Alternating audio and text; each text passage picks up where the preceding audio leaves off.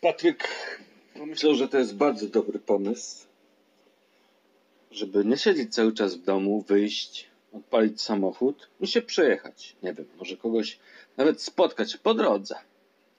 I to wszystko byłoby super fajne, gdyby nie fakt, iż 6 godzin wcześniej Patryk wypił swoje pierwsze piwo, spalił papierosa drugiego, potem wypił drugie piwo i tak dalej. To się potoczyło.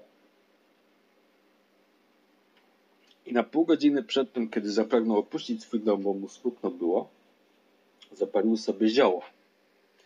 I nie jednego rola, ale 2.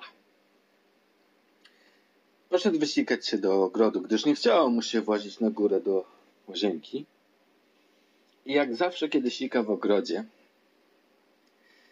to pomyślał sobie, czy sąsiedzi wiedzą?